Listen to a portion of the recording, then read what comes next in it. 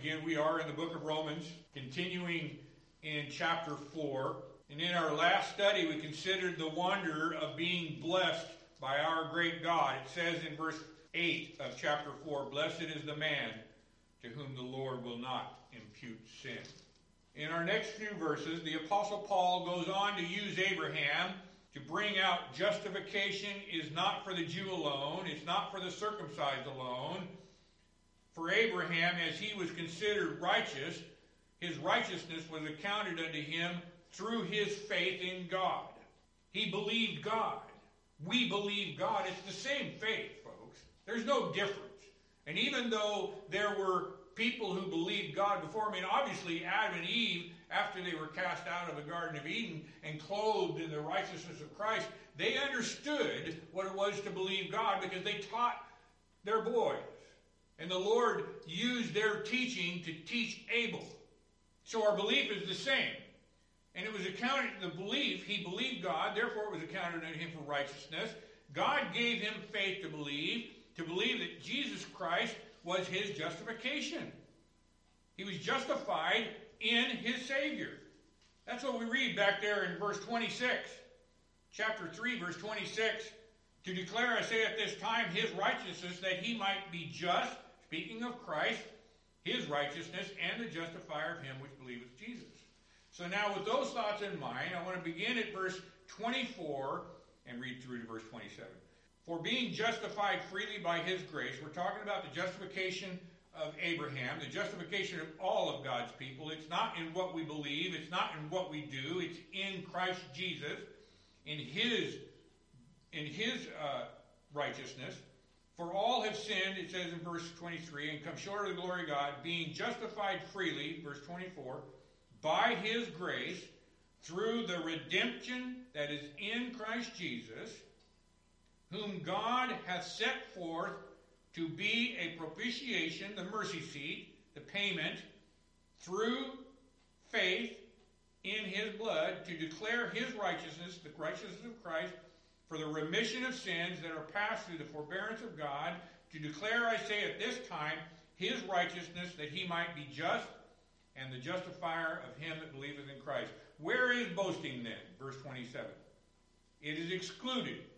By what law? Of works? Nay, but by the law of faith." Now, with those thoughts in mind, turn over to Romans chapter 4, and let's pick up where we left off in verse number 9. Now, you know what? Let's just read verse 8 again with it. "Blessed is the man to whom the Lord will not impute sin. Cometh this blessedness then upon the circumcision only?" Now remember, Paul is going on to use Abraham as an example to us that this is not for the Jew only. This is for the Israel. It's for those who belong to Jesus Christ, those who are Israel of the Spirit, those who are a Jew of the Spirit, those who were considered the children of God before the world was. "Cometh this blessedness then upon the circumcision only, or upon the uncircumcision also? For we say that faith was reckoned to Abraham for righteousness. How was it then reckoned? Was when he was in circumcision or in uncircumcision? Not in circumcision, but in uncircumcision." Abraham was given the faith of God before God told him to get circumcised. Remember, his son was born. Isaac was born before the Lord gave that initiation to be circumcised. So Abraham received faith. He was reckoned unto faith. He was accounted unto faith before Isaac was ever even born. "And he received," verse 11, "and he received the sign of circumcision, a seal of the righteousness of the faith, which he had yet, being uncircumcised, that he might be the father of all them that believe, though they be not circumcised, that righteousness might be imputed unto them also." Verse 12, "And the father of circumcision to them who are not of circumcision only, but who also walk in the steps of that faith of our father Abraham, which he had being yet uncircumcised." Now, circumcision of the Jews was a sign, or in other words, it was a token. It was a sign of the covenant that God had made with Abraham, that the seed, now notice I said seed, would come from his loins. The seed spoken of, the seed of grace, the seed of salvation. This sign or this token of covenant with God was made with Abraham and his natural seed concerning the enjoyment of the land that he was in and favor. The Lord flourished Abraham with many of the blessings of this world. And it was a distinguishment between them and all the other nations. Hold your place here in Romans. We'll come back to it in a little bit. Mark it if you would. And turn over to Genesis chapter 17. And let's look at that account. Let's look at the account that God gives in this covenant that he makes with Abraham. Genesis chapter 17. And in the 17th chapter of Genesis, we read in verses 8 through 11, and I will give unto thee, this is God speaking to Abraham, I will give unto thee and thy seed after thee in their generations for an everlasting covenant, to be a God unto thee and to thy seed after thee. And I will give unto thee and thy seed after thee the land wherein thou art a stranger, all the land of Canaan, for an everlasting possession, and I will be their God. And God said unto Abraham, Thou shalt keep my covenant, therefore thou and thy seed after thee in their generations. This is my covenant which ye shall keep between me and you and thy seed after thee. Every man-child among you shall be circumcised. And ye shall circumcise the flesh of your foreskin, and it shall be a token of the covenant betwixt me and you. Back in our text in Romans, circumcision is also, it's a typical sign of Christ, as it is with all the ceremonial laws. It's a sign of Christ and the shedding of his blood to cleanse from the sin and the circumcision of the heart. Remember, we all come into this world with a stony heart. And our Lord tells us in the Old Testament, he says, I'll remove that old stony heart. He doesn't make that old stony heart better. He cuts it out. He removes it. And he gives a new heart of flesh, one that believes in him. This is the grace of God in giving us life that we would believe him. Well, that's what circumcision is a sign of. It's a sign of the circumcision of the heart, made without hands. It was a seal to Abraham that he should be the father of many nations in a spiritual sense, and that the righteousness of faith which he had, what was his faith in? It was in the righteousness of God. It wasn't in anything he had done. It was in the righteousness of God in his promises and what he would do for him. And this righteousness of faith which he had should come upon all them, Gentile and Jew, after the same manner by faith. Now look over at Romans chapter 4, verse 23 and 24. Now it was not written for his sake alone that it was imputed to him, but for us also, to whom it shall be imputed. For if we believe on him that raised up Jesus our Lord from the dead, it will be imputed to us. Same way. All God's children have the same exact faith. While all of Abraham's natural seed were circumcised, it was only to those who had his faith that he was the father, in which is spiritually represented by circumcision. Now look at verse 13 of our text, if you would. Verse 13. For the promise that he should be the heir of the world was not to Abraham or to his seed through the law, but through the righteousness of faith. Now there's three parts to that to consider. First off, let's think about this. It says he's the heir of the world, which means this world and the world to come. Heir. Are we not heirs?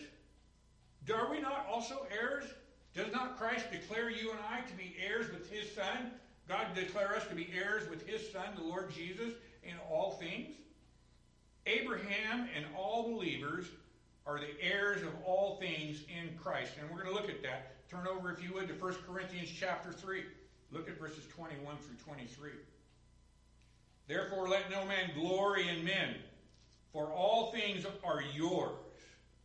All things are yours, whether Paul or Apollos or Cephas or the world or life or death or things present or things to come, all are yours, and ye are Christ, and Christ is God's. Now, one more if you would. Turn over to Hebrews chapter 11. Talked about being heirs.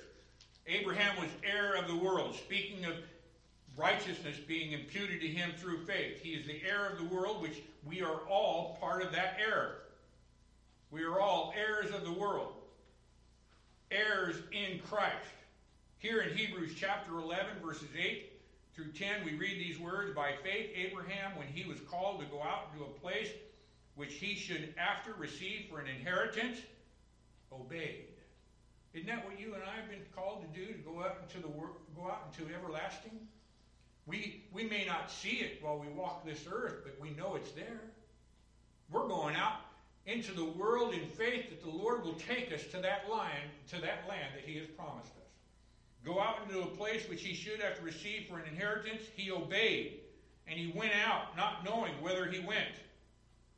Verse 9, "By faith he sojourned in the land of promise, as in a strange country, dwelling in tabernacles with Isaac and Jacob, the heirs with him of the same promise. Through faith also Sarah herself received strength to conceive seed and was delivered of a child when she was past age, because she judged him faithful who had promised." Secondly, in that verse we see back in our text there in Romans chapter 4, verse 13, we see this, "Or to his seed." He's heir to the world, or to his seed. The covenant in all its promises in reference to spiritual blessings are established in Christ Jesus. Who was Abraham's seed? Who was Abraham's seed that we would receive all the promises of God through? Look over at Galatians chapter 3. We see the answer to that question in one verse. "Now to Abraham," verse 16, "Now to Abraham and his seed were the promises made. He saith not, and two seeds as of many, but as of one, and to thy seed, which is Christ." There you go. It was given unto, who is Abraham's seed? It was Christ Jesus the Lord, and was given to all his church in Christ Jesus. That's what we read over in Romans chapter 8. If you'd like, you can turn there with me real quick. Very familiar verses. Romans chapter 8, verses 16 and 17. We read these words. "The Spirit itself beareth witness with our spirit that we are the children of God. And if the children, then what? Then heirs. Heirs of God and joint heirs with Christ, if so be that we suffer with him, that we may be also glorified together." Now, one more thing, if you would, on that verse that we looked at in verse 13. "Not through the law, but through faith. Not through the law of Moses, nor the law of ceremony, nor the law of circumcision, but by faith in Christ Jesus." And we read that in Galatians chapter 3 again. If you would, turn back over to Galatians chapter 3. Look at verses 21 and 22. "Is the law then against the promise of God? God forbid, for if there had been a law given which could have given life, verily righteousness should have been by the law. But the Scripture hath concluded all under sin, that the promise by faith of Jesus Christ might be given to them that believe." So here we see it's not of the law of Moses, but through the law of faith, which is what we read back in chapter 3. Back in chapter 3, verse 27, where is the boasting? "Then is it excluded. By what law? The law of works? Nay, but by the law of faith." Now look with me, if you would, at verses 14 through 22 of our text. 14 through 22 of our text. "But when I saw, for if they which are of the law be heirs, faith is made void, and the promise made of none effect. Because the law worketh wrath, for where no law is, there is no transgression. Therefore, because of that, because the law cannot be considered salvation, it cannot be considered righteousness, therefore it is of faith that it might be by grace." What does it say in Ephesians chapter 2? Does it say by faith you are saved? No, that's not what it says at all. It says by grace are you saved, doesn't it?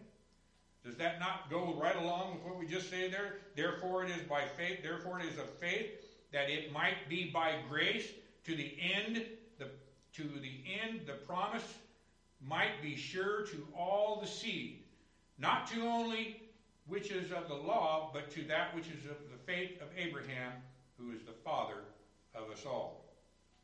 As it is written, verse 17, I have made thee a father of many nations, before him who he hath believed, even God, who quickeneth the dead, and calleth those things which might not as though they were, who against hope believed in hope that he might become the father of many nations, according to that which was spoken of, that which was spoken, so shall thy seed be. And being not weak in the faith, he considered not his own body now dead, when he was about 100 years old, neither yet the deadness of Sarah's womb. He staggered not at the promise of God through unbelief, but was strong in faith, giving glory to God. And he being fully persuaded that what he had promised, what God had promised, he was able also to perform. And therefore it is imputed to him for righteousness. Now, this will be our focus in today's study. I know we've spent a little time here, and it's not going to take us long to get through the rest. But I want to focus on this. He who is able, verse 21, and being fully persuaded. This is what Abraham was. Abraham, just as you and I are. Don't forget this, folks. You and I have the same faith as Abraham. We believe God. He says he is able. And we believe that, do we not? If you don't believe that, you need to get down on your knees and ask the Lord to talk to you. Ask the Lord to reach into your heart and help you. God's people believe God. That's what this is telling us. This is our righteousness, is that we believe God, which is a gift from him. We believe in his righteousness. Abraham, being fully persuaded what he had promised, what God had promised him, he was able also to perform. That'll be our focus. He who is able. Able to what? Able to perform. We declare that Christ as God in the flesh, thus saith the Lord, in other words. Yet what does that mean? It means that we believe and trust in him. Abraham was fully persuaded. And that means that he was convinced in every way. He was confident in every way. He had no confidence in his flesh. His confidence was in what God had told him. His confidence was what God had promised him. He was fully persuaded. He was confident in what God had promised. He was confident that God was able to perform it. And the Apostle Paul also wrote over in 2 Timothy 1 verse 12, for the which cause I also suffered these things, Paul writing to Timothy, nevertheless I am not ashamed, for I know whom I have believed.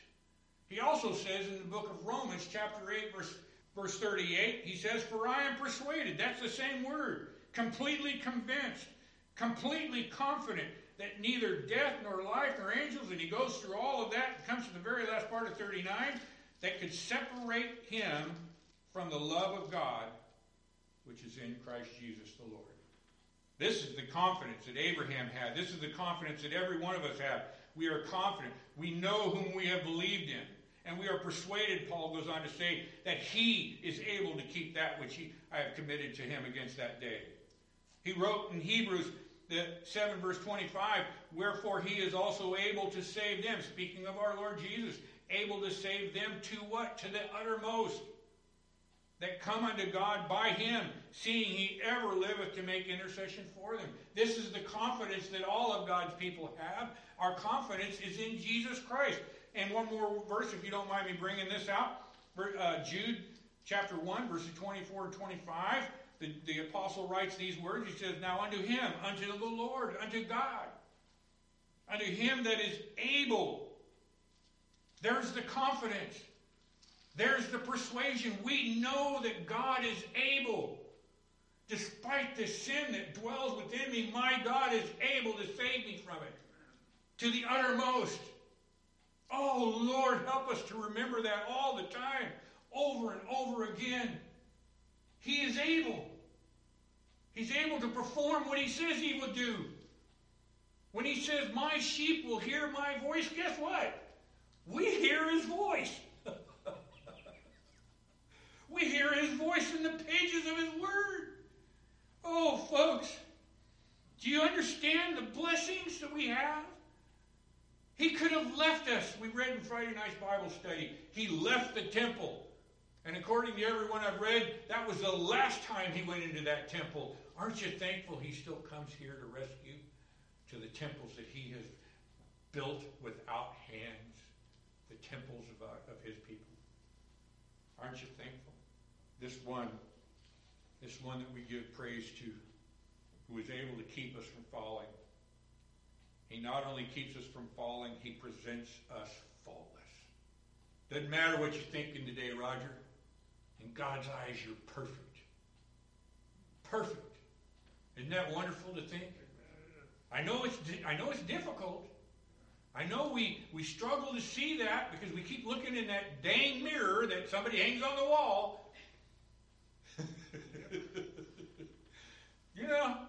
I might be half tempted if I was crazy to go in the house and take all the mirrors down. I know it's difficult, but folks, we are washed in the perfect blood of Christ. Amen. Every single one of us have the same faith. And it is not in this flesh you see before you. It's not in that flesh that you walk around in. It's in Him alone. He is able to present us faultless before the presence of His glory with exceeding joy. And we sing these words, to the only wise God, our Savior, be glory and majesty and dominion forever. Amen. Now, because Abraham believed God, it was imputed to him for righteousness, right? Is that what the Scripture says? Not for the strength of his faith, but because his faith truly rested in and trusted in God. Oh, there's a lot of people who say, oh, I believe God, I'm trusting in Him. I'll bet you can go to any Christian church between here and Folsom, and there's a whole bunch of them, and there'll be a whole bunch of people say, oh yeah, I trust in God. I trust in God. But it was my decision to come and trust in Him. It was my getting up and saying, I'm done with that old life, that I put my trust in Him. Folks, that's works. And you cannot mix works with grace. We are either saved by grace or we're not saved at all. And children of God are brought to their knees throughout their lives to understand this, that all of salvation is of the Lord and of the Lord alone. Our biggest sin, in reality, is the pride in our life to stand up and say, oh, I want to do it my way. I know the Lord's Word says this, but... Let's close with verse 23 through 25. I'll make this quick. In our text we read in verse 23, now it was not written for his sake alone, for Abraham's sake alone, that it was imputed to him, but for us also. Aren't you thankful? Aren't you thankful the Lord left this table of remembrance for you and I to gather? We do it twice a month. It wouldn't hurt, to do it every day, would it? Wouldn't hurt to do it every day. Isn't that what we do when we think of our Lord every time? Do we not remember that it is His grace and His mercy and His righteousness that gets us through the day? But for us also, to whom it shall... Did you notice that? Did you catch that word? Shall. Us also, to whom it shall be imputed, if we believe on Him that raised up Jesus, our Lord, from the dead, who was delivered for our offenses and was raised again for our justification. The account of how Abraham was justified and received righteousness was not recorded for his sake alone, nor applicable to him only. That's what the Lord is speaking of right here through the book or through Paul in the letter to Romans. It wasn't for him alone. It didn't just apply to him.